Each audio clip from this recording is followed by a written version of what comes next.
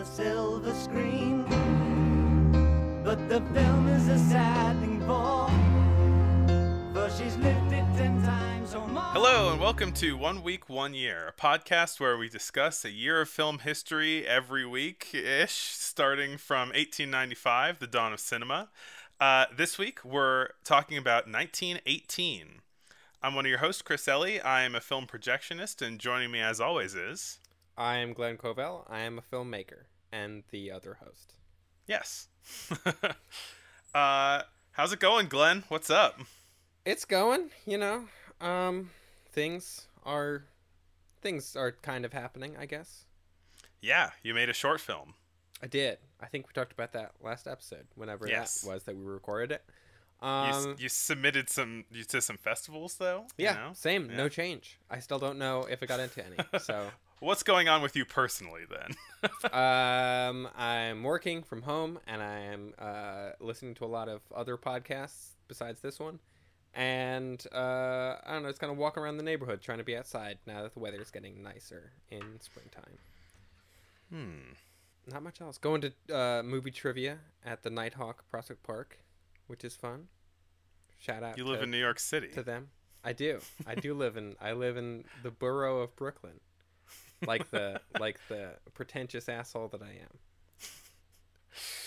am. I live in Denver, Colorado now, which I can partially blame for why it's our episodes came out so late as they did. But anyway, I am kind of transitioning to become maybe not a projectionist soon. But I don't know. I feel like I'll still be a projectionist in my heart. So, and it kind of rolls off the tongue for the intro a little better. So, once you're a projectionist, you're always a projectionist. It's true. It's true. Yeah, but I might start working at the Department of Transportation. I mean, a government job. Not much more exciting than that. It's the nonstop, fast-paced world of repairing traffic lights. Hell yeah. Which I'm actually pretty excited for. Anyway, I want y'all listening to know that you can, if you're watching this on YouTube, go ahead, you're doing a bang-up job. If you are listening to this on a podcast, you can watch it on YouTube, which, of course, there's nothing wrong with listening to it as a podcast, but on YouTube, we will play the movies along while we're with our talking about them, and you get to kind of experience a little bit of that. It's copyright free, so we can do whatever we want. And for both YouTube and podcast people, we're going to make a playlist of videos on our channel that is all the movies that we'll be talking about, and you can watch them on YouTube right there if you want to watch them with music or separately from our yammering, With that being said, we like to start off our episodes with a little bit of context for what was happening in the year that we're talking about. So, Glenn, why don't you take it away with the news of the year? The news of the year, 1918. Influenza strikes the world. Millions lost in the deadly pandemic. Daylight savings time begins. The Red Baron is shot down and killed during an air battle near the Somme River. Women gain the right to vote in the UK and Canada. The Romanovs are shot and killed. Kaiser Wilhelm abdicates the throne. The Great War ends with the shining of the November 11th armistice.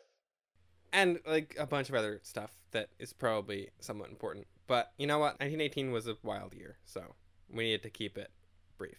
It was, and we're talking about a lot of movies in this episode. Yes, we are. We got to keep this ball rolling. Let's get this ball rolling. What do you want to start with, Glenn? I think we should start with, what are our different segments? We should probably start with shorts, I guess. We didn't do any movie serials for 1918 because there were so many other movies to watch. Yeah, we could have watched Judex, which is supposed to be good, but no. Yeah, I'm sure it's awesome, and I would like to watch it someday, yeah. But it is too much. And we've covered a lot of the other sort of French adventure serials. So this is our segment called 1 Week, 1 Reel, and most of these are not one reel at this point. But, no, we are well beyond the one reel film. They are several reels. but it is a catchy title, so we're keeping it. So we have often glanced over, in a lot of ways, passed over a lot of the slapstick comedians that are kind of like the most iconic silent film stars. And so we're trying to rectify that by you want to start off with Harold Lloyd? Sure, yeah. Because we haven't done any of his stuff yet. And so this week we watched Harold Lloyd's Take a Chance. I definitely was very familiar with Harold Lloyd, but I don't think I've ever actually watched very many of his movies. I was not familiar with him like at all, and I was so unfamiliar with him that I thought his iconic hanging from a clock scene was actually like Buster Keaton, you know? Yeah, it is sort of, I think, until you really kind of get into it, I think a lot of these kind of silent film comedy stars can blend together a little bit. They're all wearing their straw butter hats and, you know, jumping trains and hanging off clocks and things. And I definitely have kind of suffered a bit from the, I guess, just sort of narrow view of this entire like time period and subgenre of movies. So I hadn't seen a lot of Arbuckle. I hadn't seen a lot of Buster Keaton. I hadn't seen a lot of Harold Lloyd. I'd really only seen a couple of Chaplin movies, and that was about it. So I'm happy to get into the rest of these. And this is a good little intro, I guess. It seems fairly exemplary of the types of movies that Harold Lloyd is making at this time. You've seen other Harold Lloyd stuff? No. Okay. You're just familiar with him as a guy. I'm familiar with him hanging off the clock from Safety Last is Right. the big one, you know. Gotcha. Harold Lloyd started out being a bit of a Chaplin impersonator. So he had a character named Lonesome Luke, which he played in 1916 or so, when he was closer to when he was getting started, 1915 and 1916. And he was like literally dressed up like Chaplin, like the tramp outfit, and doing more of a Chaplin bit. But he developed his own character who I guess didn't necessarily have a name, but he called Glasses, because of his iconic round glasses. Right. And he debuted him in the previous year in 1917, but then this is one of his more famous movies from the more established Glasses era. What do you think of this character of his?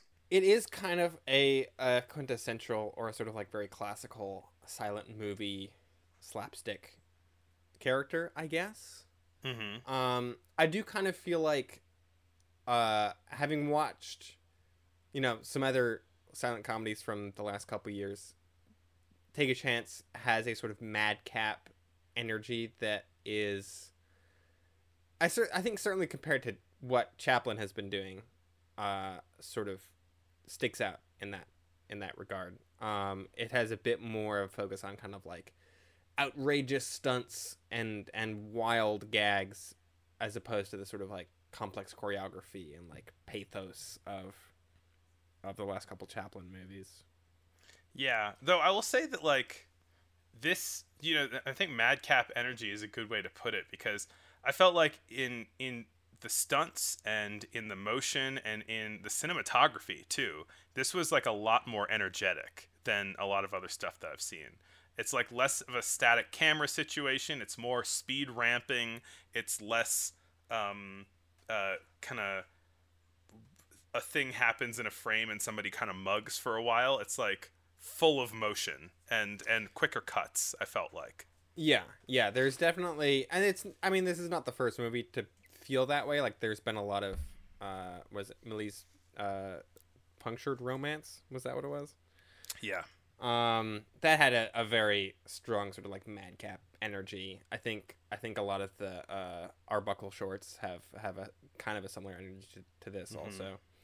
But it's interesting to see sort of the different approaches that the different kind of silent film comedy people are taking, and how they're all coming from a very similar place, but they're all starting to kind of find their lane a bit, which is interesting to see play out as we go along.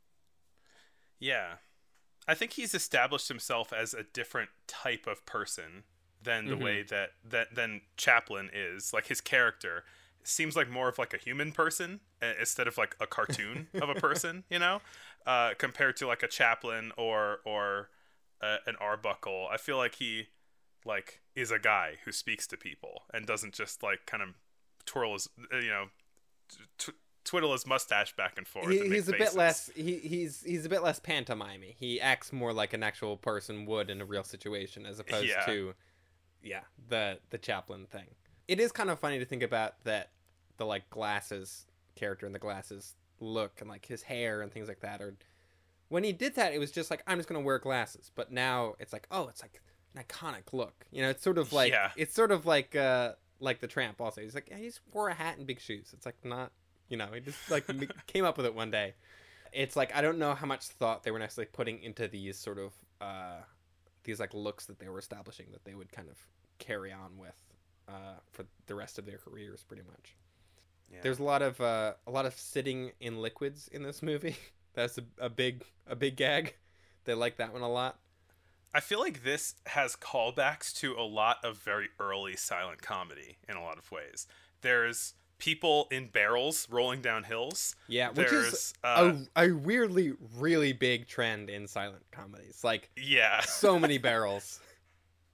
There's a scene where a lot of cops chase one guy in a kind of zany way, like dozens of cops. Yeah. And there's also a sticky glue thing on the ground.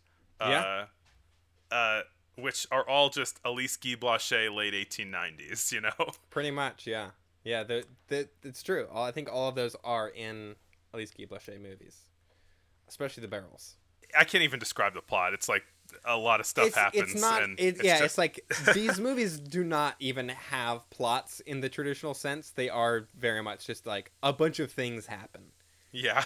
And this one especially, like this one is, I think, even more plotless than a lot of the other ones. That we've been watching. So you want to move on to another one, maybe The Cook by Fatty Arbuckle and Buster Keaton? Yeah, that makes sense to talk about next. This one has a little bit more of a plot, but even then it's still like, there is a cook and hijinks happen. Yeah. It's the same as most of these Fatty Arbuckle shorts have been, where it's the first half is like one gag, one set piece where they wring everything they can, and the second half is a barely related set piece that they wring everything they can out of. Yeah, this one is definitely pretty similar in that regard to the ones that we watched from 1917. It's got showing off more of Arbuckle's knife skills, which he's very good at, like throwing knives up in the air and catching them and like throwing them into wood blocks and chopping stuff up. So yeah, in this, Arbuckle plays the titular cook, and Buster Keaton plays a horny waiter.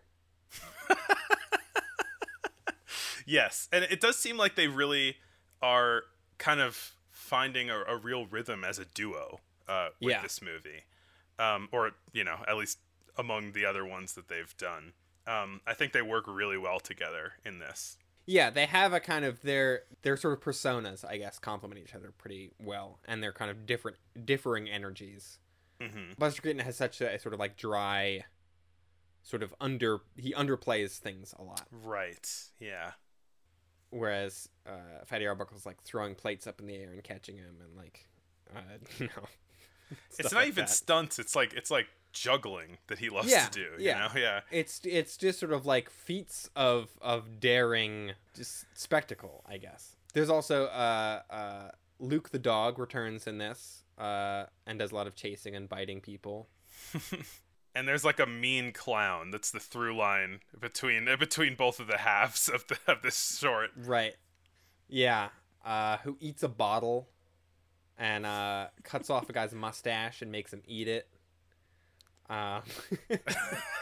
There's a prolonged chase where the dog chases him up a ladder. There's a bunch of silly spaghetti eating, which feels like a I don't think I've seen that in a silent comedy up till this point, but it feels like a classic silent comedy gag.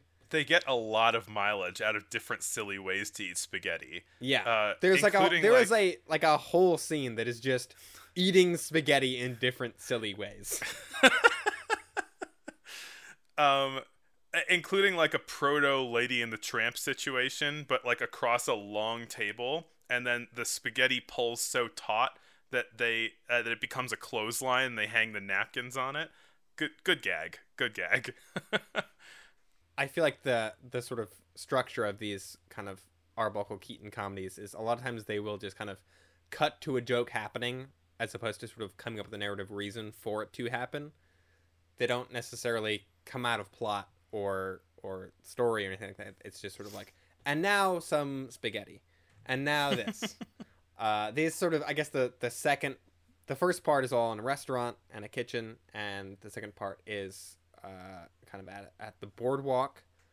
I tried really hard to find out which boardwalk this was by looking at historical photographs from the 1910s of like different California boardwalks, and they all look so similar. I was trying to look like aerial photos and things like, oh, if that's this like Ferris wheel here on this side of the board, like, and I don't know, I think it's Santa Monica, but I can't be sure. There were so many boardwalks along like the California coast and like Los Angeles in particular that it's like nearly impossible to tell. But it did lead me down a whole rabbit hole of looking up 1918 boardwalk photos. Should we flip over Chaplin? Sure. I think there is. I hate to give him more time, but I do feel like there's kind of more to talk about with these, just because they were a bit more kind of narratively ambitious, I guess. Yeah. I feel like his movies are much more focused on telling stories as opposed to just sort of like setting up gags. I think especially now, like his movies have always been a bit slower paced than the other two and more story focused, I guess. But these ones I felt like had a lot more of a sense of continuity. And in a way, not as many laughs because it is, it's actually taking time to tell a story in these two. Yeah. And yeah, I do think there's less of a sort of, as insanely silly as these movies are, they have less of that kind of like madcap, like every second a joke is happening kind of energy that the other ones tend to go for. These are Shoulder, Arms, and A Dog's Life, by the way. Yeah. I guess we'll talk about A Dog's Life first, because I think that's kind of the slightly more traditional, or it's a bit more similar to the other ones. Mm-hmm. A Dog's Life was his first film with a new production company, which was First National Pictures, which started out as a theater and distribution company before moving into producing movies. And they were later bought by Warner Brothers. This is the first time that Chaplin's older brother, half-brother, I should say, Sidney Chaplin, appears in one of his movies. They both came up in the English theater scene, and Sidney, I think, after Chaplin moved to California, and they started making movies together. And then later on, Sidney became Charlie's kind of agent and manager. But I didn't know. And I'm kind of surprised after Charlie Chaplin being like the most famous person in the universe for the last couple of years that he didn't get involved sooner. You know? Yeah, I mean, I think Sidney was in some of the like Keystone movies and things, but he's kind of in like he's just one of the other kind of actors in the background. He never really had a prominent part. He doesn't really have a hugely prominent part in this either. But I don't know, I thought that was a, sort of an interesting. They mentioned this, I think, in the Robert Downey Jr. movie, but I don't remember that movie very well. So, I didn't really remember this whole thing of like, oh yeah, he had another brother who was also into like slapstick comedy that he made movies with. Well, I guess we'll be watching that movie for the decade wrap up. So oh sure, yeah, yeah. I mean, I feel like the main kind of thrust of this movie is that he is, he's a tramp, he's poor, and he as per usual, and he finds a dog, and he has adventures with the dog. It is like, it's like, that's just cheating. You can't just like put a cute, I mean, Fatty Arbuckle and Buster Keaton did that this year also, but it is like, This is a cuter dog. It is. Put a cute dog in your movie and it's automatically charming, and it's just like, God damn it. I'm suddenly very invested in what's happening, because this also in The Cook, it's just like, oh yeah, there's a dog there, and he like chases people and like does tricks and things. This is like really ringing out the like pathos of there's a cute dog and it's in trouble and you gotta make sure it's taken care of, and it like it's a scrappy, you know, tramp like he is, and they're, you know, living on the streets together. Yeah, it's heartfelt in a lot of ways. It is, yeah. But I feel like, you know, it's very enjoyable to watch. But the main things that I left in my notes were like the really good gags in this too. One that I really loved and is also dog related and cute is that a lot of it involves him trying to get into this nightclub to get some food or drinks there or whatever, and there are no dogs allowed, and so initially he brings the dog in and gets kicked out, and so then he stuffs the entire dog in his pants, as you do, as if you're an adventure game character, and because he's a tramp and he has a hole in his pants, the dog's tail sticks out of the hole in the back of his pants and wags, and everyone stares at him, and it's very good. And then I also love that there's in the club there's somebody who is singing a kind of sad, beautiful opera song, and everyone in the club starts crying, and then there's a lady who cries so much that it looks like the Airplane movie Sweat gag. Yeah. Another fun part of the tail coming out of his pants is that he walks by a drum, and the tail starts hitting the drum. Yeah. There are so many instances of like just really good physical comedy in these that I'm just like, it's so simple, but it works really well. Frequent Chaplin co-star Edna Purviance shows up in this as a woman who works at the nightclub, and her boss sort of angrily tells her that she needs to wink at more of the guests so they'll buy more drinks. And she starts like really aggressively winking at the tramp, and he is just kind of confused by it, and she has to tell him, "I'm flirting." That was really good. I thought that she was really funny in that role. Yeah. I wrote down a lot of like gags for this one that it might be not worth just describing one by one. Just watch the movie.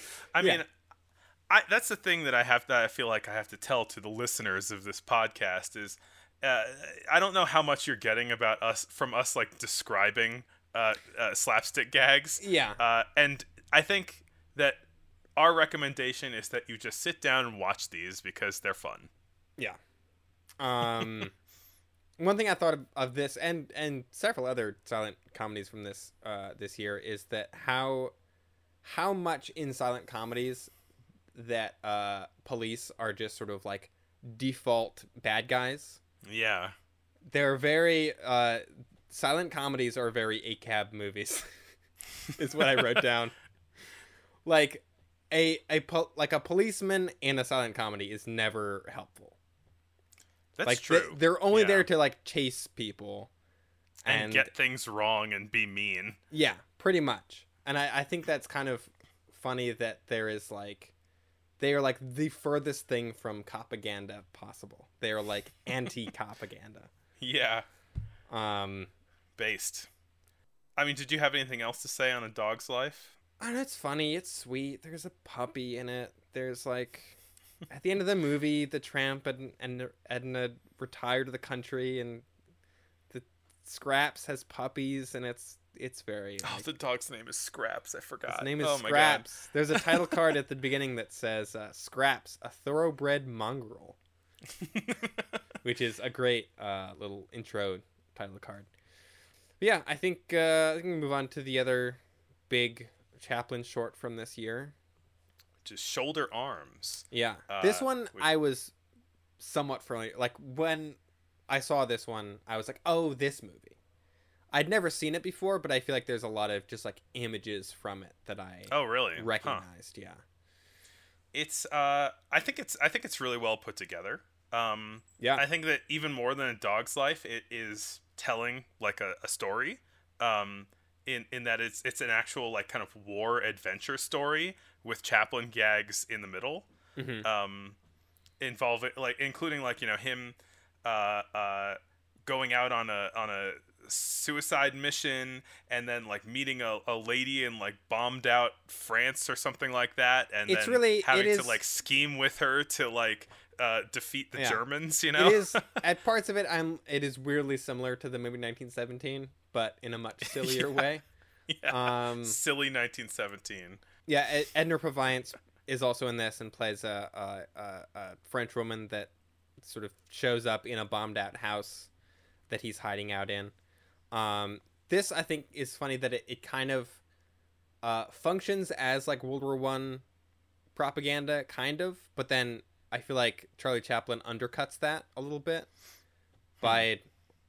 with the twist ending, which is that it was all a dream.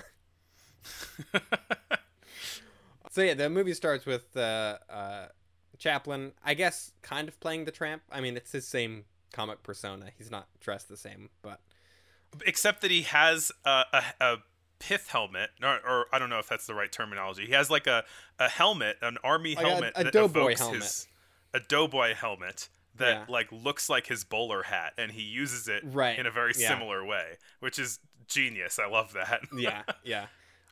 It does start with him signing his name and putting out a picture of himself over the title, just so we know that he is in fact in the movie. So like it starts off with him in I guess boot camp, and there's some sort of like soldier training antics that sort of acts, I guess, as a framing device, because then he goes into a tent and falls asleep, and we think the rest of the movie is after he wakes up, but it's actually all a dream.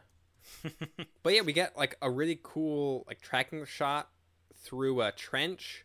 There's a lot of focus on like life on the front and like the minutia of that, which kind of surprised me that it's like this does sort of function as a pretty effective like World War I movie, even though it's played as like a big broad comedy, which is kind of wild that it's like this war is happening while this movie is being made, and it's like it's so silly.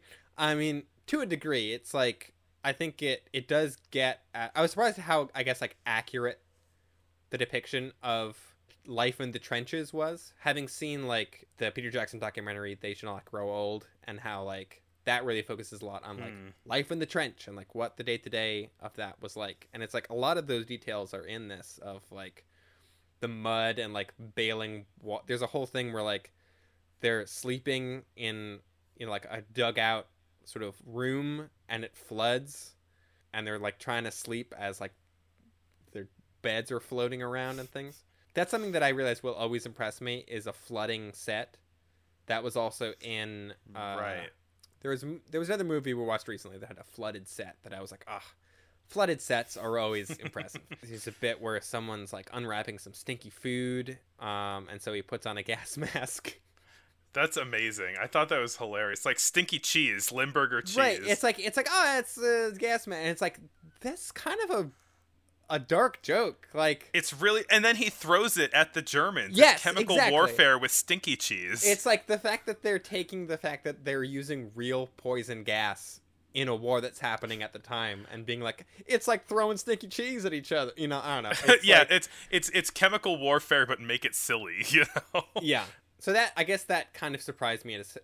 One, how accurate it was at like getting the details right, but then also playing a lot of those details in a comedic way. Yeah. Yeah, there's a bit where he's like shooting a rifle and like making tally marks, and then like he gets shot at back, and he like rubs one of the tally marks off. So there's like a long, not a long, but there's like a section of it that's just sort of like his kind of like minutia day-to-day life in the trench, and then he volunteers for a dangerous mission behind enemy lines, and we cut to him dressed as a tree, looking like Groot. Or Treebeard. And he and he's dressed as a tree so convincingly that the dumb Germans just can't even detect that there's a face in it. That was one of the images that I had seen before of just like him dressed as a tree walking around. They get some really good bits out of him, people kind of walking near him and then him just like bonking them on the head and then turning back into a tree. He does again. a lot of head bonking in this movie. He finds the bombed out house where the French woman shows up and kind of nurses his wounds in a very I guess that's a bit of a cliche of like the soldier goes in the house and like a beautiful woman appears. What luck. And there's some kind of language barrier jokes, which I guess play well. I have it written down, which play well in silent film. I don't remember if that's sarcastic or not. But then the Germans show up, and they have to escape. Or he escapes, and Neurproviance is captured by the Germans. And so then he has to follow them back to their headquarters, and he comes down a chimney and burns some butts with a hot poker. And then classic Charlie Chaplin butt humor. Yeah, loves that. Then the Kaiser himself shows up, and there's some antics involving Charlie Chaplin pretending to be a German officer. Like the officer, he like puts on a uniform and acts like a fancy officer guy, which is also like such a classic war movie thing of like put on the uniform and like you're a little short for a stormtrooper. Yeah, exactly. That's like such a thing. They both disguise themselves and they kidnap the Kaiser and bring home the bacon, as it says in one of the intertitles. Mm-hmm. And basically like it's like, oh, they kidnapped the Kaiser and won the war, and then it's the last scene is him waking up in the tent that he went into sleep at the beginning. His Sidney Chaplin plays both the Kaiser and also like the American sergeant that is kind of drilling him at the beginning. Fun movie.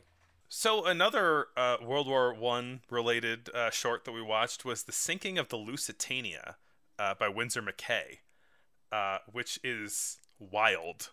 It is pretty wild for a couple of reasons. I mean, the usual kind of reason of Winsor McCay animation being very elaborate, like crazy how I don't know, it is both.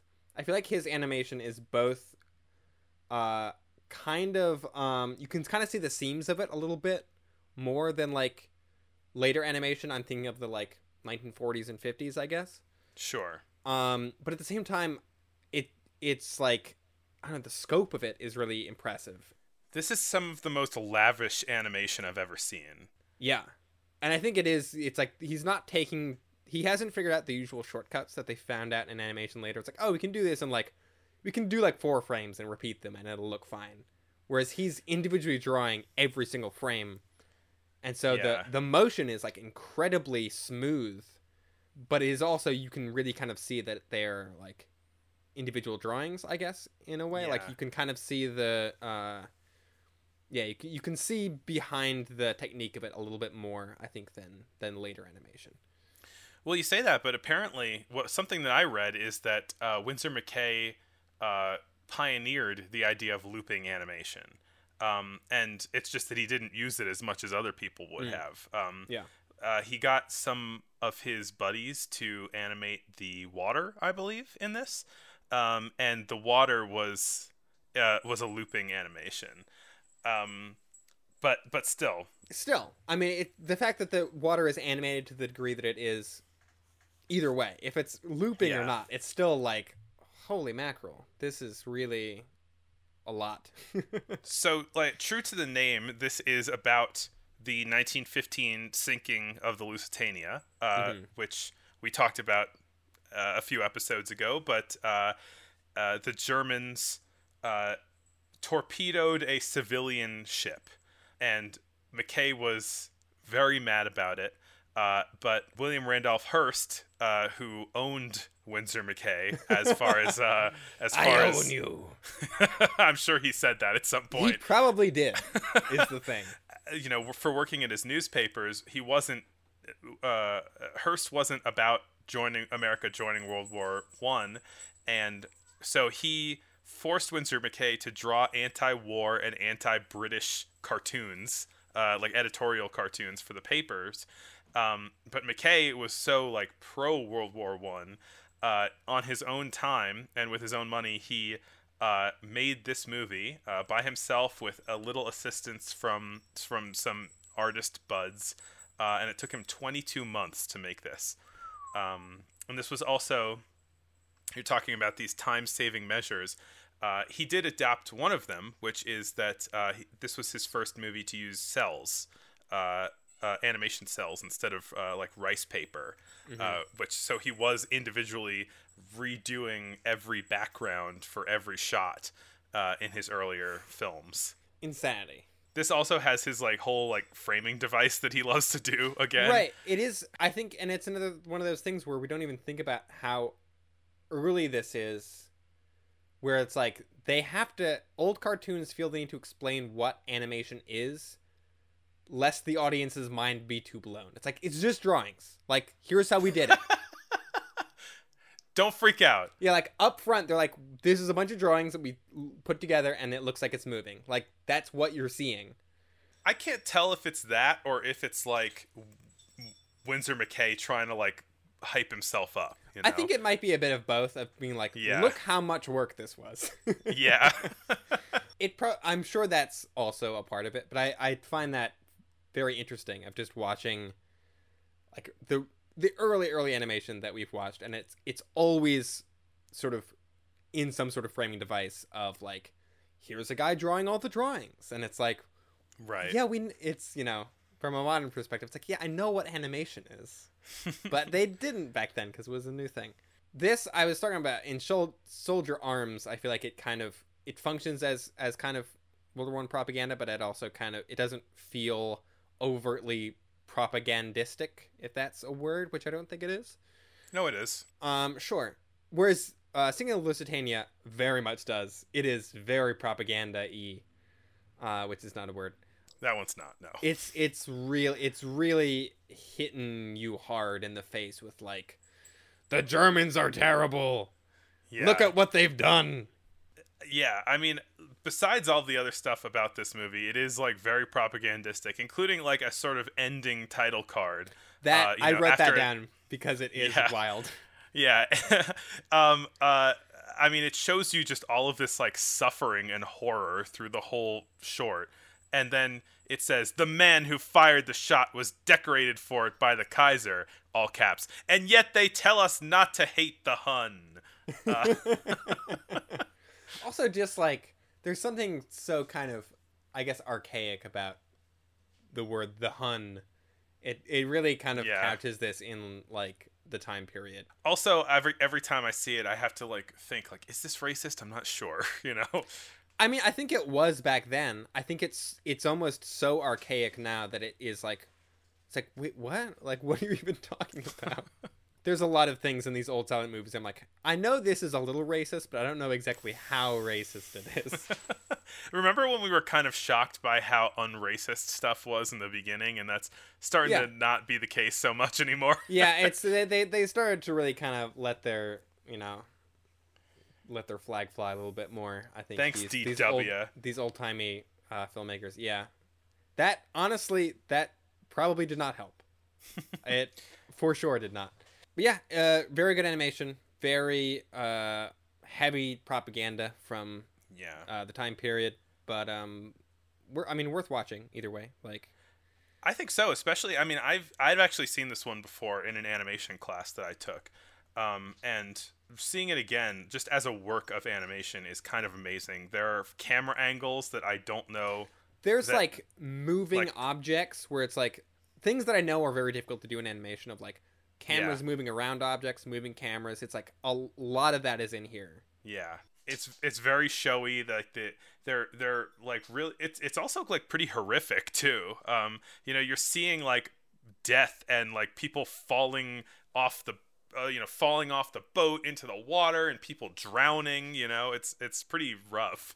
Yeah, it is very much designed to make you upset and to like get an emotional reaction out of the audience, I think. A much less emotional movie, The Ghost of Slumber Mountain.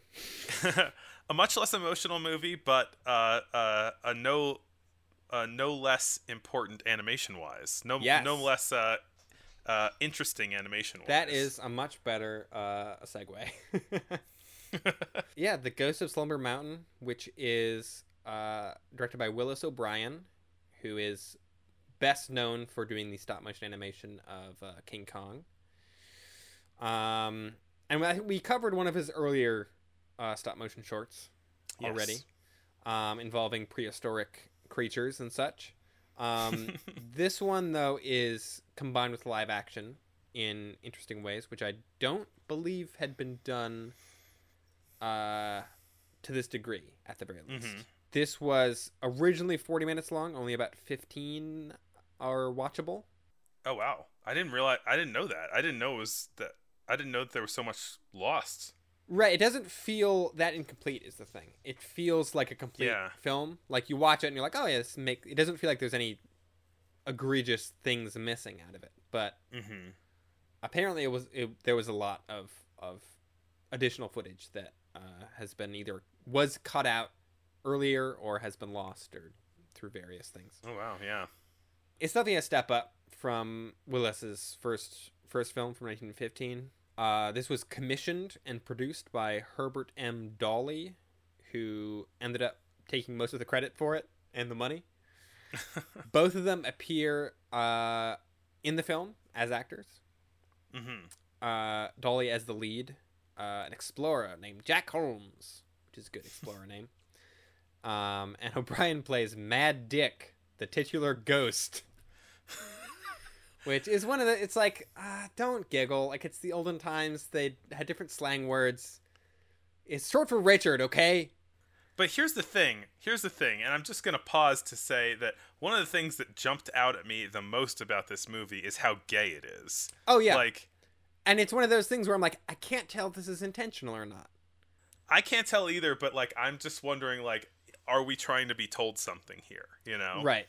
And, well, apparently that was, even at the time, there was a sort of, according to the author Christopher Workman, some of the cuts down from the original 40 minutes may have been done to avoid any homoeroticism, and that's based entirely off one of the remaining scenes. Yeah, I can't tell if it's like Willis O'Brien is like, hey, trying to put some something for the fellas here. And Dawley was like, no, none of that.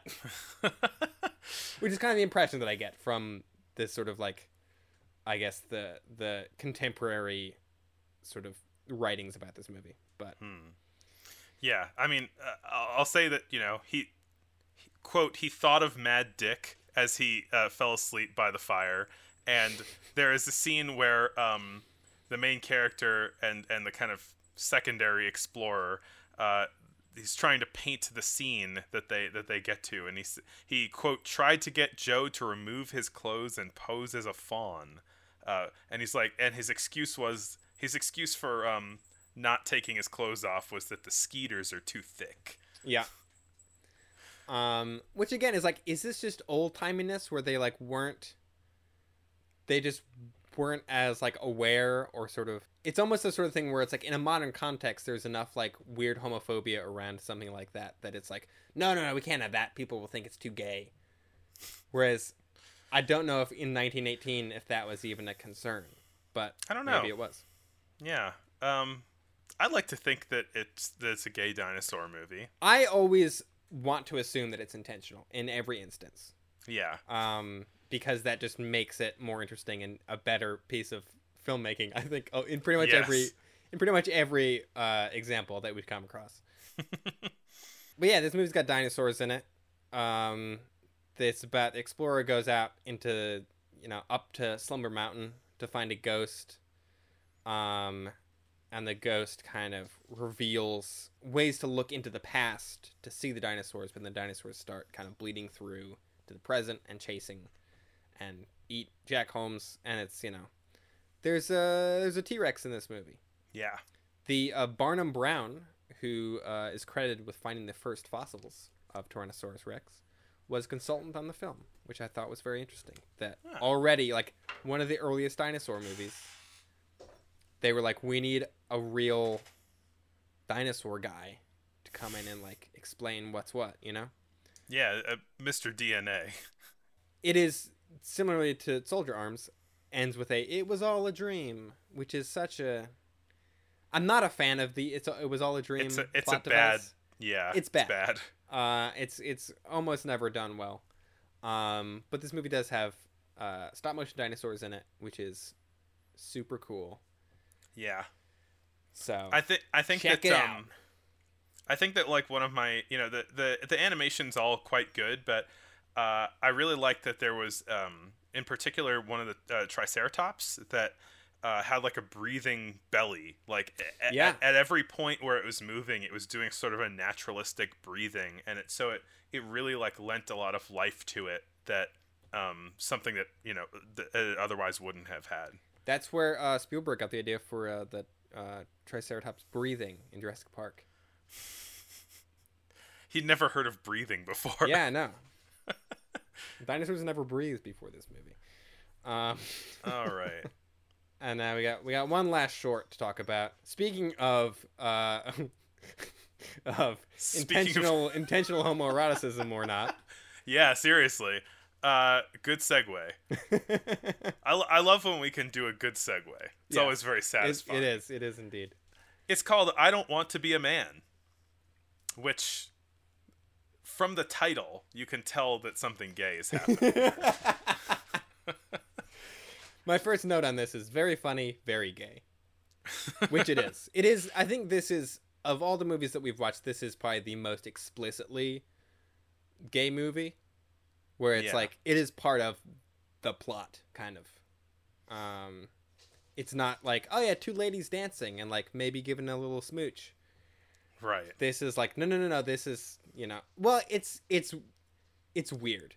Because it almost fully commits to it, and then I feel like kind of at the last minute kind of falls back on being very heteronormative at the very end. Unless they're both bi. True, but I think it's interesting that it's like it's pushing up against what I assume were the kind of social norms. Yeah. I mean, this was a German film, right? Yeah. My understanding of Germany during this time period comes mostly from the Netflix show Babylon Berlin, which is set in the 1920s. So I don't really know how like social norms differed in Germany versus the U.S. Well, from what I've heard, and you know, I don't know certainly, but Germany was one of the more free places as far as queerness went, up until the Nazis kind of put an end to all of it. That's definitely the impression that I got from watching the Netflix show. You know how most people learn history now is watching Netflix shows. Yeah. I mean, right off the bat, I feel like this doesn't feel like the American comedies that we've been watching. I think both in terms of the style and the subject matter. It is very funny. Yeah. But it's not slapstick, really. Yeah, it's more like sitcom, like funny situations, and like hijinks. How are they gonna get out of this? So we meet a young woman, Ossie, I guess is how you pronounce her name. I don't know what the correct German pronunciation is. Yeah. I'm gonna say Ossie. Ossie Aswalda, who is a young woman who likes to drink and cuss and gamble. And her uncle and governess don't like that she is not very ladylike. So they hire a tutor, I guess, guardian. They call it a guardian. Yeah. Whatever sort of weird social construct that was in Germany at the time. To teach her proper manners. And there is immediate like sexual tension with this tutor coming in and like being very strict and telling her what she can't do, and it's like a weird like dom sub thing from the get-go where it's like this is already weirdly sexual That's funny. Not explicitly, but there's It's just an there's energy. There's a a vibe. weird energy right from the beginning. Exactly. I think like one of my biggest laughs from the movie, which she's already kind of established as this sort of spunky, rebellious kid, and then like this kind of stuffed up guy comes to be her guardian, and then she just like points at him, and she's just like, "Oh, so you're the one who's in for a rude awakening," you know? and I thought that she like had like such a good look on her face when she did it. Like it was a really good like comedic acting, I thought. Yeah, there's a lot of very good silent movie acting in ways that are not sort of like the wild, like, whoa, throwing plates up in the air. Like, Yeah. there's like good little character moments like that. Mm-hmm. So Aussie decides that she doesn't want to be told what to do and that societal rules for women are bullshit, and goes and buys a tuxedo in a tailor shop full of horny dudes. And there's a lot of this is like the slapstickiest scene in the whole movie of like, Right. there's all the guys like turning and looking at her and still continuing to work, but they're all messing up what they're trying to do. So they're all like throwing pants to each other and missing, and like the pants are landing on each other's heads, and they're, you know. And they're all like kind of clamoring to be the one to get her measurements, and they split it up and they say like, "Oh, I'll get her arm, I'll get her other arm." You know? I thought a sort of key line as far as the queerness of this too is that when she's feeling restricted by all of the stuff that is being put on her as a woman, right before she decides to make this choice to dress up as a man, she says, "Why didn't I come into this world as a boy?" Yeah. So something to chew on there. Definitely. Yeah. There's a lot of that in this movie, of Yeah. that kind of like masculine and feminine definition, and kind of the societal like things put on both of those. It's a movie that is about the restrictions of patriarchy on men and women. Yeah. And so she dresses up in a tuxedo, and she's like going out in as a man about town. And it's like immediately chastised for not being manly enough. And there's like, she's on the tram or the streetcar or whatever, and it's like, they're like, "Oh, like you're supposed to sit up for a lady, you're supposed to give a lady your seat. Like, what are you doing?" And there's like, she's like, "Oh, I have to like be chivalrous now. God damn it." But so she goes to the club, and there's this sort of thing where it's like, oh yeah, the ladies just sort of like give their coat to the men, and the men all like go to the coat check with all the ladies' coats. And so suddenly she's like having to like wait at the coat check with all the other dudes. And she's like, "God, I want to just go in. Like, I have to like wait in line now. What is this?" It walks this movie like at this point in the movie, I was realizing that the "I don't want to be a man" is kind of referring to, because it's this series of her going like, "Wow, men have it tough," actually, Yeah. Which it is a fine line to walk. It is. Because what they're doing is that they are pointing out actual inequities in society, and ways that are that men are told to be from a perspective of patriarchy that are restrictive on men, and those are the things that she is feeling. But the overall thing that is sometimes coming across is that men have it rough, which is not necessarily the case. I think that's definitely, there are sections of the movie that are kind of getting at that, just to kind of even it out, I guess. But I think that the overall, it's a source of comedy too. I mean, the overall thing that I got from the movie is just like, gender's a construct and it's dumb. It's like, that seems like the main point that this movie is kind of trying to make. From 100 years ago, Yeah.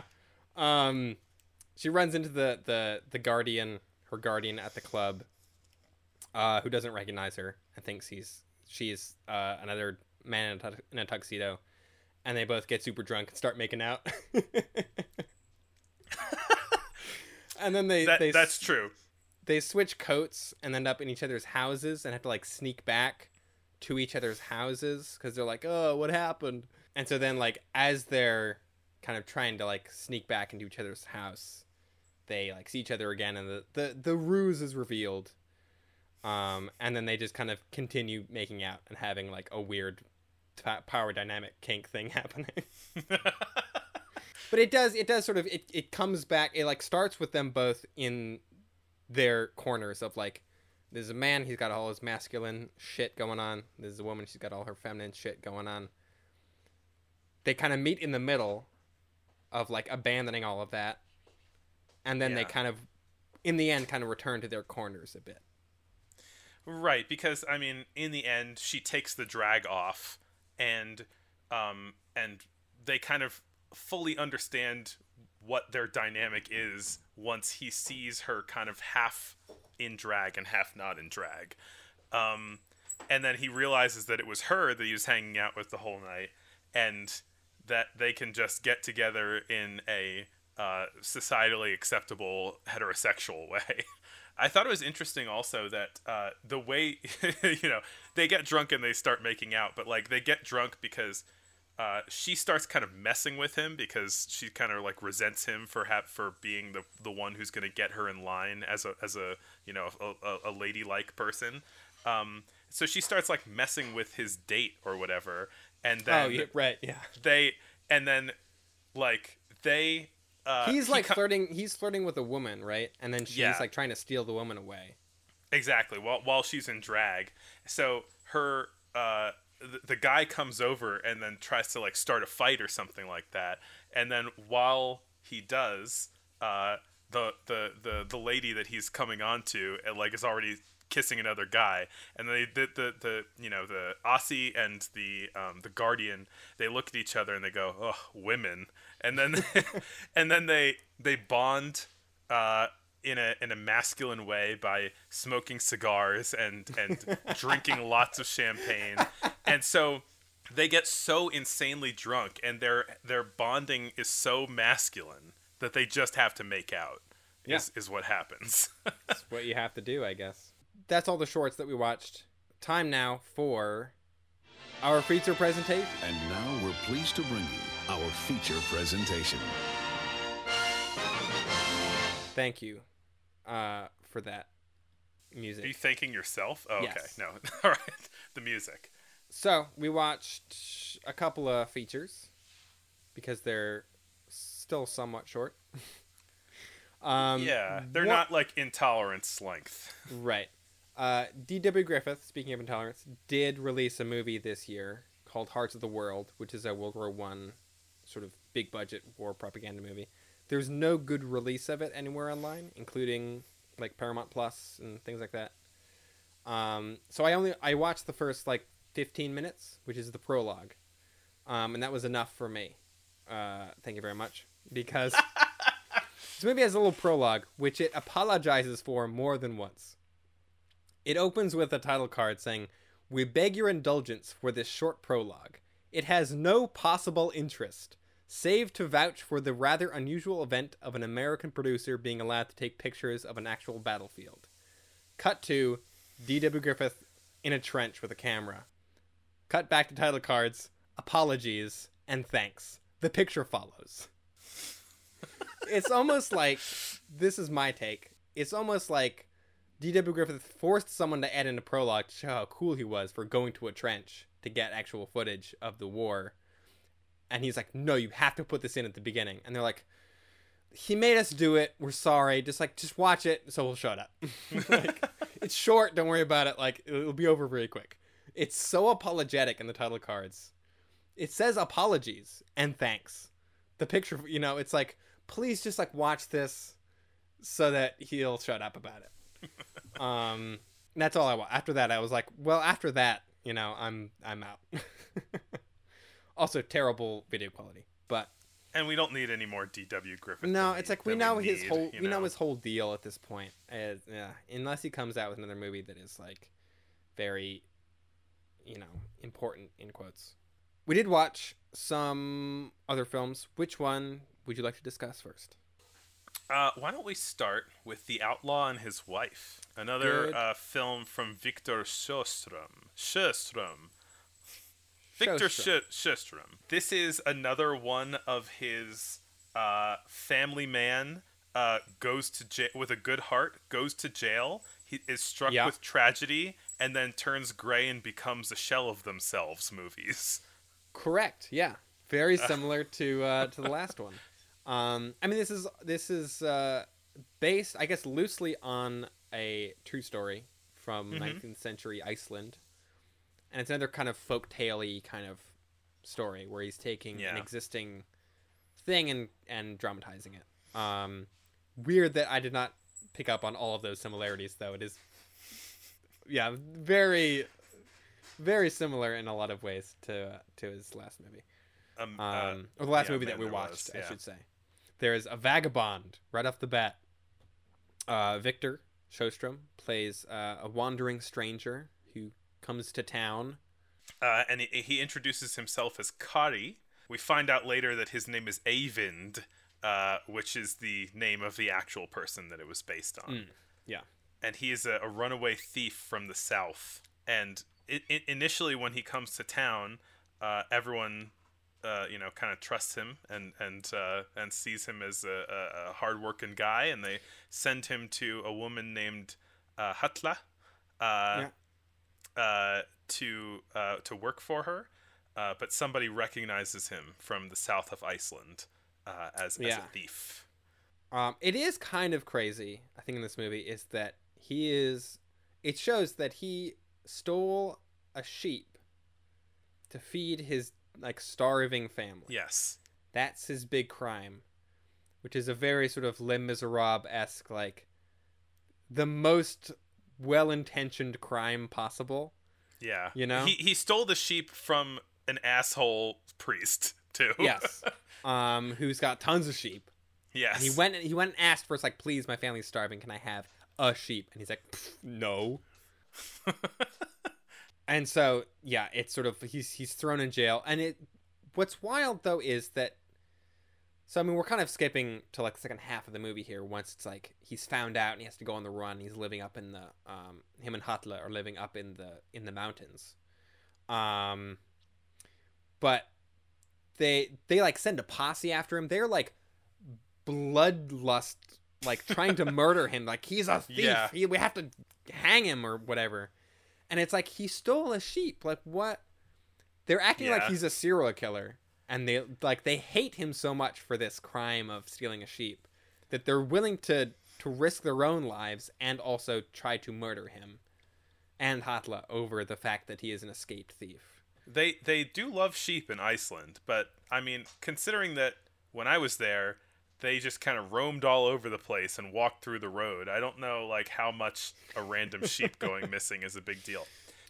One fun detail of his escaping from jail, though, is that he escapes by pulling the bars off his window, just with his hands. Yeah. Because he's a strong, handsome boy. I like how it doesn't remark on that Superman-esque feat. No, it does mention more than once that he's he's a strong lad. They do kind of talk him up as he's a strapping fella, you know? Mm-hmm. So that's part of it, is that he's works on a farm, he's strong, he can pull the bars off a window. Off a jail cell. I guess the bar for being an outlaw in 19th century Iceland was just a lot lower back then. There weren't enough crimes, so it's you stole a sheep and suddenly you're public enemy number one.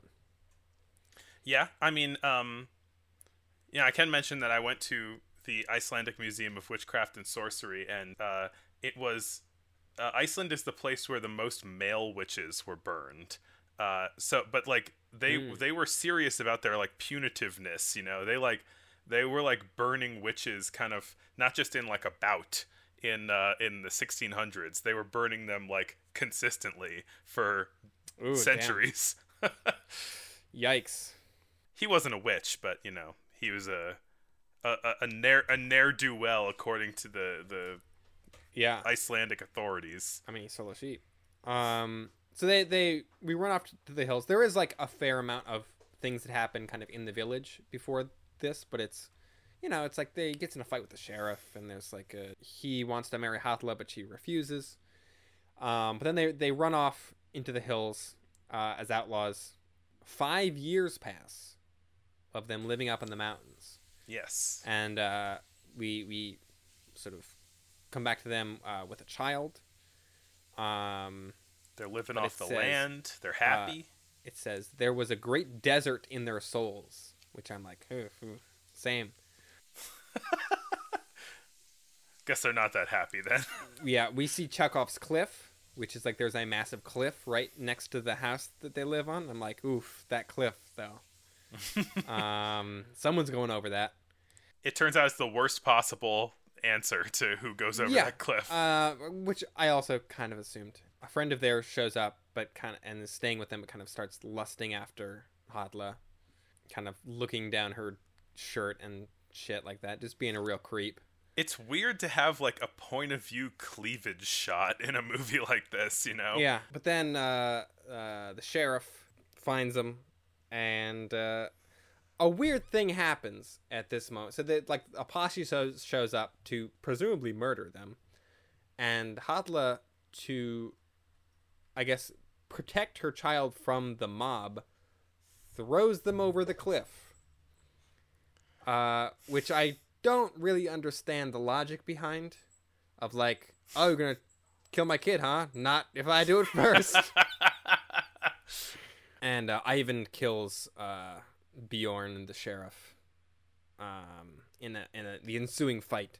And so now they're childless and have even more of a desert in their souls, presumably. And we kind of time jump again to them being old and gray and living in a little hut during a snowstorm and kind of bickering. They're now very bitter and childless. Particularly bitter, maybe ambiently bitter because of the fact that they committed babyside. But like particularly bitter because you cut to them having been stuck inside, fugitives from society, and have been 7 days without any food in the snowstorm. Yeah, that'll do it, for sure. Also, there is some really very effective, I think, but simple use of editing when we cut back to them in this section to when they were like young and happy, and we see them without all the old age makeup, and it's like just the contrast of that is so immediately kind of arresting and like, oh boy, the ravages of time, all that stuff, where it's like just that very simple sort of like cut back to earlier in the movie. Just to kind of show the progression is really good. His Sjöström's movies really seem to have like a life scale scope to them. Yeah, they are very much about a life. Yeah. As opposed to just like a week or a night, or like the time frame. A lot of these other movies is very short comparatively. Which, I mean, it's not Sjöström's movie, but I believe it was the last movie that he was ever in as an actor was Wild Strawberries, which kind of gets at similar themes of like a long-lived life. Yeah, age, the ravages of time, all that stuff. These people get ravaged by a snowstorm because they, after arguing and realizing that they're on the brink of death, Hadla suggests that they go out into the snow to die together because there's no way that they're going to survive. And Eyvind does not, like, kind of says no. He doesn't, he wants to keep trying. She has kind of made her decision, and so when he goes out to get some firewood, she steps outside and then kind of lays down in a snowbank and starts to die. She sees a vision of the dead child, and then Eyvind sees that she's missing, runs after her, and then dies with her.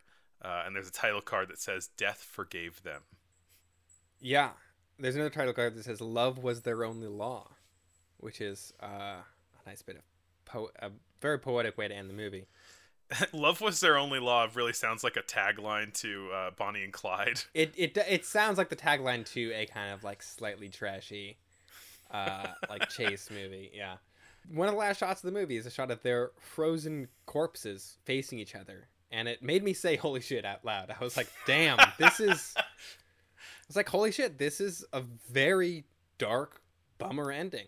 Yeah. Which I did not fully expect from this movie. This really goes hard in the last like third of it. It's a real tragedy. I mean, I think this movie was quite well put together. Yeah. I think that Sjöström's like a pretty good filmmaker, from what I've seen so far. It told this story very well. A lot of like twists and turns, and you kind of felt like you were there with them. Yeah, I a couple of just like filmmaking-y things that stuck out to me is the editing. I think there was some really effective use of editing here, especially with like the non-linear stuff at the end of like showing you the beginning again is always kind of an effective tool. And then also just like I think there was a lot of this in A Man There Was also of like just good uses of close-ups and like when to punch into like just a good kind of portrait shot, which I think are well shot in a way that I think a lot of other, I don't know, just the use of kind of light and framing and things like that in this just feel very dramatic light. Dramatic, just a bit more expressionistic than a lot of the American movies that we've been watching. Yeah, and I think That's as an actor too, in those close-ups, he's really good at anguish.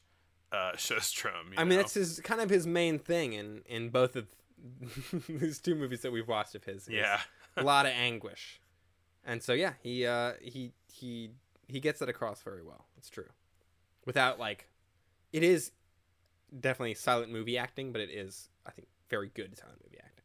What do you want to start with, and what do you want to end on here? Well, we could stay in the Scandinavian region and talk about the Danish space opera Himmelskibet. We got to go with those segues whenever possible. Himmelskibet. Or a trip to Mars is the English title, but I like Himmelskibet. I do too, which shares the name of a ride at like it shares the name of a ride at an amusement park in Copenhagen. I believe it means like rocket ship, basically.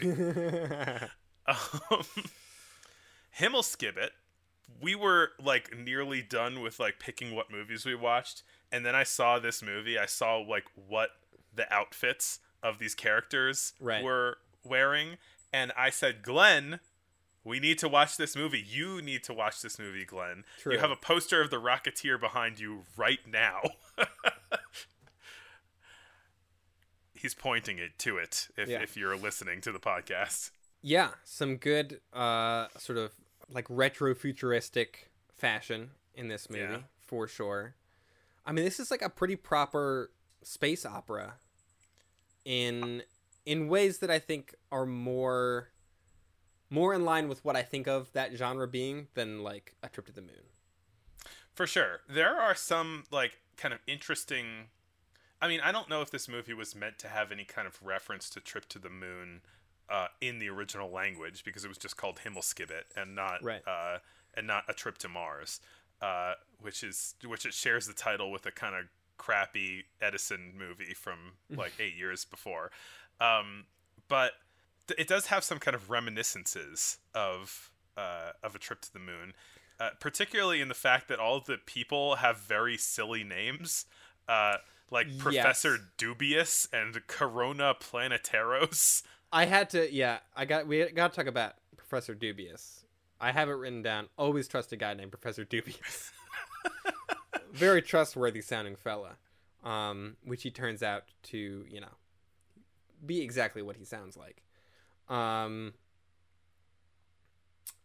do love names like this in silent movies where they're just like, I don't know, this guy's a villain. What's his name? I don't know, Professor Dubious. Like, there's sort of a cartoon logic to them that I really enjoy. No, I like that too. The basic arc of this is that there's a young, like a kind of flyboy son of a scientist who has decided that he wants to build a spaceship and go to Mars. He spends 2 years building a ship and gathers a team, a ragtag team, and they say goodbye to Earth and launch off to Mars. They spend 6 months in space and are almost driven to mutiny. Drunken space mutiny. Yes. they land on Mars. They discover that the Martians are hippies who are are extremely advanced, and in another kind of reminiscence, or almost like a deconstruction of the kind of semi-colonialist, maybe satirical, maybe not, trip to the moon. They come back and like bring peace to Earth in a way. Yeah, it is very much not a sort of tale of conquering the planets. It is like there are civilizations beyond our own that exist in the stars that are like better, and we should learn from them. I mean, yeah, like speaking of, the Sjostrom movie being such a kind of cynical movie, this is a really optimistic movie. I like this a lot. It is, honestly, it is so optimistic that my modern cynical brain was like, when is the dark twist gonna come? Same. So after, the space mutiny, they land on Mars, and they find, this sort of like very kind of hippie-esque, like, the Martians have discovered the universal language that everyone can speak and understand. Yeah. Just naturally. And it's like, oh, there used to be, wars and stuff on Mars, and they've figured it all out. They've solved, world peace, as it were, on their planet. There's this kind of thing where it's like, oh yeah, they land on a planet and they find this like seemingly utopian society where it's just like, oh, everything's great here. Like everything's fine. Everything works out. Like here's all these beautiful things and like amazing technology and things like that. And I was like, when are they going to find the bodies, Yeah, it's you're like, waiting for like a seedy underbelly You're or waiting for something. them to be like, oh, just implant this slug in your brain, Yeah. And it's like, it's like he is injured. Let's eat him, I kept waiting for that to happen because that's every episode of Star Trek is that. Every like 50s sci-fi movie is that. And it just never happens. It's just, it is exactly what it says on the tin, Which I thought it was great. I really liked that. Like I was expecting a seedy underbelly. I was expecting bodies. I was expecting a Midsummer-esque kind of. Well, you brought up Midsummer.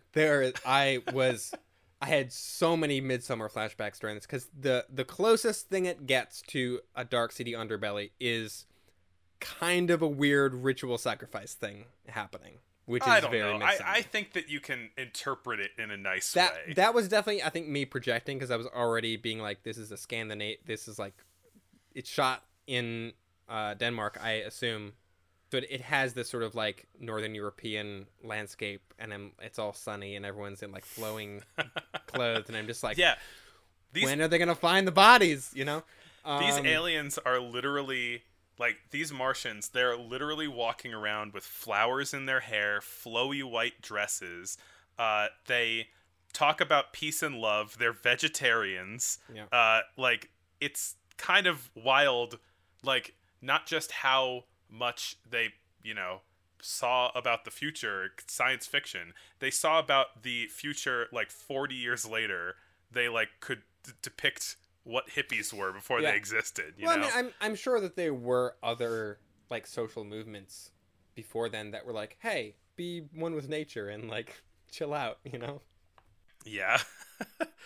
There's a repeated line in this movie, which is "Love is the force you call God," which I do actually think is a very lovely sentiment. Yeah, well, I mean, that was in a song that the aliens sang to the humans as they like left the planet and went back home. Mm-hmm. The song like had some good messages in it, definitely. Like I wrote it down. Return with a stronger faith. You're connected to the planet. Space is the mother of life, embracing all our globes. That's kind of a nice sentiment. Love is the force you call God. Bring back the message that we're all the same. Understand that we're all steps on the same ladder that leads to eternity. Love is the force that you call God. Our seeds you will sow on earth, ridding you of your lowly speech. Flawlessness you shall reach through the force of love. Love is the force you call God. And this is as they're walking into a ship that's covered like a brass spaceship that's covered in flowers. Yeah. There is the aforementioned kind of weird ritual suicide thing happening that is not explicitly that, but kind of has vibes of it. That is the closest thing to a sort of dark underbelly to this movie. And it's mostly me projecting onto it. Projecting Midsommar, yeah. Yeah. Why don't you? Here's the thing, though, right? Is that so? The main guy, he falls in love with an alien. Naturally. He sleeps under the tree of longing, and then she tells him that if he feels the longing in his dream, then the two of them were meant to be, and he has a dream that means that they get together. So he kind of like asks her dad, who's like the leader of the Martians, for his permission. He's like, yeah, great. Utopian society still hadn't figured out that thing. Yeah. And he like when he comes up to ask him, her dad's like lying on a bench in the woods, looking kind of like nearly dead. And then he goes like, that's great, you guys. I'm also having a good time because I'm about to make the journey into death. He says, I feel that my life is fulfilled and I'm ready for the happiness of death. And then they do a whole party to celebrate his life. And then he sails away on a boat to the Undying Lands. And Arwen gets to stay with Aragorn. It's the Undying Lands. It's not Midsommar, right. Face smashing. I was already so reminded of Midsommar at that point that I was just like, oh my god. Back on Earth, things are not so lovey-dovey. Professor Dubious is being a real asshole. So Professor Dubious shows up at the beginning. There's all this talk about, we're going to Mars, we're building a rocket, blah, blah, blah, blah, blah. And then there's this guy named Dubious who's like, no, you won't. It's not going to work. And then back on Earth, we see Professor Planeteros, the father of the kind of lead astronaut who went and fell in love with the Martian woman, has grown weak from stress. He doesn't know if they made it or not. He's sort of like, they went off, they left, we don't know what happened. And so Dubious shows up just to kind of gloat at him. Then, news reaches them that the ship called the Excelsior is on its way back, and Dubious is like, oh, I always believed that they would do it. And they're like, no, you didn't. Fuck off. He does, and then is promptly struck by lightning while shaking his fist at the ship as it lands. He's definitely a mustache twirler. I do think that's funny, though, that it's like this movie is so sort of like, like peace and togetherness and love, and it's like, this is what we need to embrace. And it's like, and then there's this one asshole that no one likes, and he gets struck by lightning and dies. Yeah. It does seem to undermine its point a little bit. And the movie really is making a point about, like, it's a classic sci-fi thing to, like, comment on what Earth is and everything like that. But, like, the movie is very pointed in going, like, these aliens are doing it better than us, and we need to learn from them. Like, they're horrified at the idea that we harm and kill each other and that we eat meat. And even when there's like the humans like almost murder an alien and they kill a bird that they horrifies. They shoot a bird and then they throw a grenade at a guy. Yeah, which makes me wonder, why did they bring grenades? There could be hostile aliens. They don't know. True. I guess you never know. Could be an ape planet. But that like these trigger happy Danes are have done something so horrible. It's been thousands of years since a shot has been fired on Mars, and everyone is so horrified and like, but instead of punishing them or forcing them to go away, they take them to a place to be judged, right? And they think, oh no, someone's going to sentence us again. To death. I was like, oh my god, what is it going to be? And then it's just like, no, it's just like, think about it. Think about what you did. They're like, no, like No, you shall judge yourself. Only through self-knowledge can you atone for your sin. And so they just like think about it for a while and they go like, man, we're really sorry, you know? They just very sheepishly come out of the tribunal being like, sorry, guys. Yeah. So they throw their guns on the ground. They renounce killing of all creatures and their weapons. And the Martian that was grenaded, just from the good vibes, comes back to life. And then they're dressed in the robes of innocence from then on. But, like, key to this, to my point from earlier, is that the astronauts are kind of astonished at this system of justice. And they think back to the way that criminals are treated on Earth, and they think, like, how monstrous of us to lock people up in jail, you know?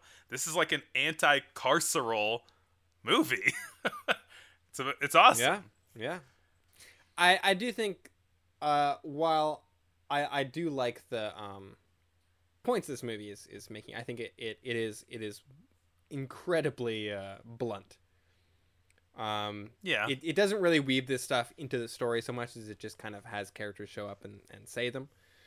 I mean, that's, if I have a criticism of this movie, it's definitely that it doesn't really have a lot of dramatic tension in it, other than like, uh-oh, what's gonna happen? And it's like, nothing bad, everything's kind of fine. Which is, I mean, certainly it is interesting to see, just because it's like, that's not normally how stories go, and so it's like, oh, this is unexpected, you know? It lays it on pretty thick. I guess. I don't know. I don't mind things being blunt, and I was refreshed at the optimism, and I thought that it was actually dealing with like some more complex ideas than most stuff that I've like seen so far. Yeah, for sure. It is definitely a movie with kind of like philosophical ideas on its mind, which isn't a lot of what we've watched. I guess, or at least not to this degree, where it is also like very forward thinking. I think not only in its kind of philosophy and its sort of like morals, but also just in that it's a lot of the design and a lot of the kind of plot mechanics of it remind me a lot of like classic Star Trek. Mm-hmm. I don't know if Gene Roddenberry ever saw this movie, but it feels like a very much a sort of like precursor to the kind of like idealistic sort of utopian ideas of Star Trek. Yeah. The effects also were quite good, and they reminded me of like old Méliès effects and how we don't really see that much stuff anymore. Like they had mats that made it look like they were looking out over the sky like thousands of feet in the air while they were flying over it. They had superimpositions of the ship flying through the clouds, and they had like a miniature Earth and globe in space, and the thing moving through space. Like it looked like space effects from many years later. I think I was also surprised at how the degree to which kind of how much more scientifically accurate this movie is towards like space travel than A Trip to the Moon, where it's like, we shot a big cannon at the moon, and a bunch of guys in suits came out and like fought, moon men. Whereas this is like, no, it takes a really long time. You have to get in like a pressurized thing, and you're going to be in there for a very long time, and you can't leave. And it's like, the food isn't good. And they were like calculating when Mars is going to be closest to right, Earth. That too. The sort of like, there's all this talk in the beginning of like planetary orbits and things like that, where I was like, oh, this is like pretty, they get it. They know it's like hard sci-fi for the time. Yeah. I guess we haven't really watched a lot of like effects driven movies in a while.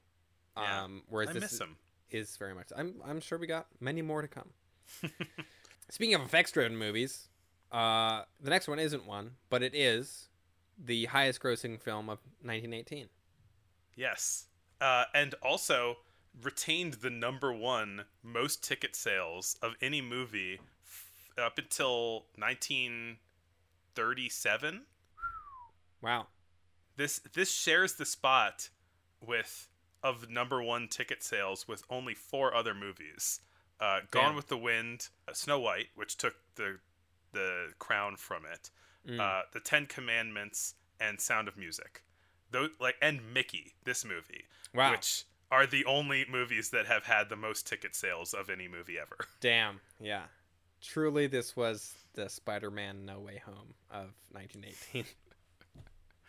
Maybe it'll be dethroned. I doubt. I mean, it is wild how much, going by ticket sales, like how much bigger movies were, because they also played for so much longer, you know. Mm-hmm. But yeah, this was also kind of a late edition where we're like, we should probably talk about one of the biggest like blockbusters before blockbusters were a thing, kind of like Mickey, directed by F. Richard Jones and James Young, and starring Mabel Normand, and it is very much a Mabel Normand vehicle. It is the only film produced under the Mabel Normand Feature Film Company, which was her like label. She was like, I'm making movies for me, and she got one, and it was like the biggest movie of the year. But I think it sat on a shelf for over a year. I think she shot it in like 1916 or 1917.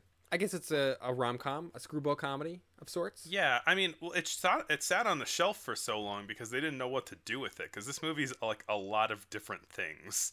Right, yeah. It's got dark elements, it's got sad elements, it's got romance, comedy, you know. But yeah, at its root, it is a kind of fish out of water story. A Fresh Prince kind of scenario where she goes into town and makes some trouble with a dog, and she's sent off to her aunt in Long Island, her rich aunt in Long Island. Yeah. You know. Oh yeah, it starts in like a mining town in California. I immediately thought, oh, Blake Snyder would love this movie because she saves a cat right at the beginning of the movie. A little Save the Cat reference for all the screenwriting students out there. Not me. Blake Snyder wrote a book called Save the Cat, where he's like, every movie should start with a character doing something good, like saving a cat, so then the audience will like them. And it's kind of I don't know. I only know about it because I feel like a lot of screenwriters now are like, that's dumb. This is the kind of stuff you guys talk about in your guild. I am not in the guild. I just listen to script notes a lot. I was thrown for a loop twice within the first minute of this movie because the mine that they work at is called Tomboy Mine, which must have meant something else. And it's a boy named Tom. What are you talking about? And then there are two characters named Mickey, the main character, and then her like adoptive mom, who is Minnie, Mickey and Minnie in the same movie. What? Oh, mayhaps. Mr. Disney took a few things from this film. I don't know. That's a conspiracy theory to throw out there. I mean, in a way, I wouldn't be surprised. Like, this movie was huge, right? And yeah, like, I'm sure he knew about it. Though they don't have a ton of scenes together, like maybe he just liked the way the two names sounded together, you know? Yeah. Yeah. You heard it here first, folks. Scoops. There's a lot of machinations in this movie involving like mine ownership, which I didn't entirely follow. There is also, I mean, it's pretty fast paced. There's a lot of stunts and sort of like fights and car chases and things too. Mm-hmm. Falling off roofs, driving cars in front of trains. Yeah, it's like action set pieces in this too. Yeah. Yeah, it's a pretty. It is like you said. Like there's a lot going on, but it has a kind of. It makes sense that this movie made such an impact, I guess, or like made so much money that it does kind of feel like one of those like 4-quadrant. You know, it's like it's got something for everybody. You know, it's got a little romance, it's got some comedy, it's got action. You know, it's got sad parts. You know, it's got it all. Mm-hmm. Another thing that I just thought of, it is like Spider-Man because it was a big blockbuster movie that came out during a pandemic. So there you go. Oh yeah, true. Yeah. It's also like Iron Giant in that a squirrel runs up someone's pants. Exactly. Yeah. I was about to say that. One thing that struck me about it is the editing is kind of weird. There's a lot of shots that look like they're about to do something cool and then it will cut away. There's a lot of things where like it looks like they're gonna do an iris in and then they'll cut away before it finishes, and I'm like, what? Just let it finish, you know?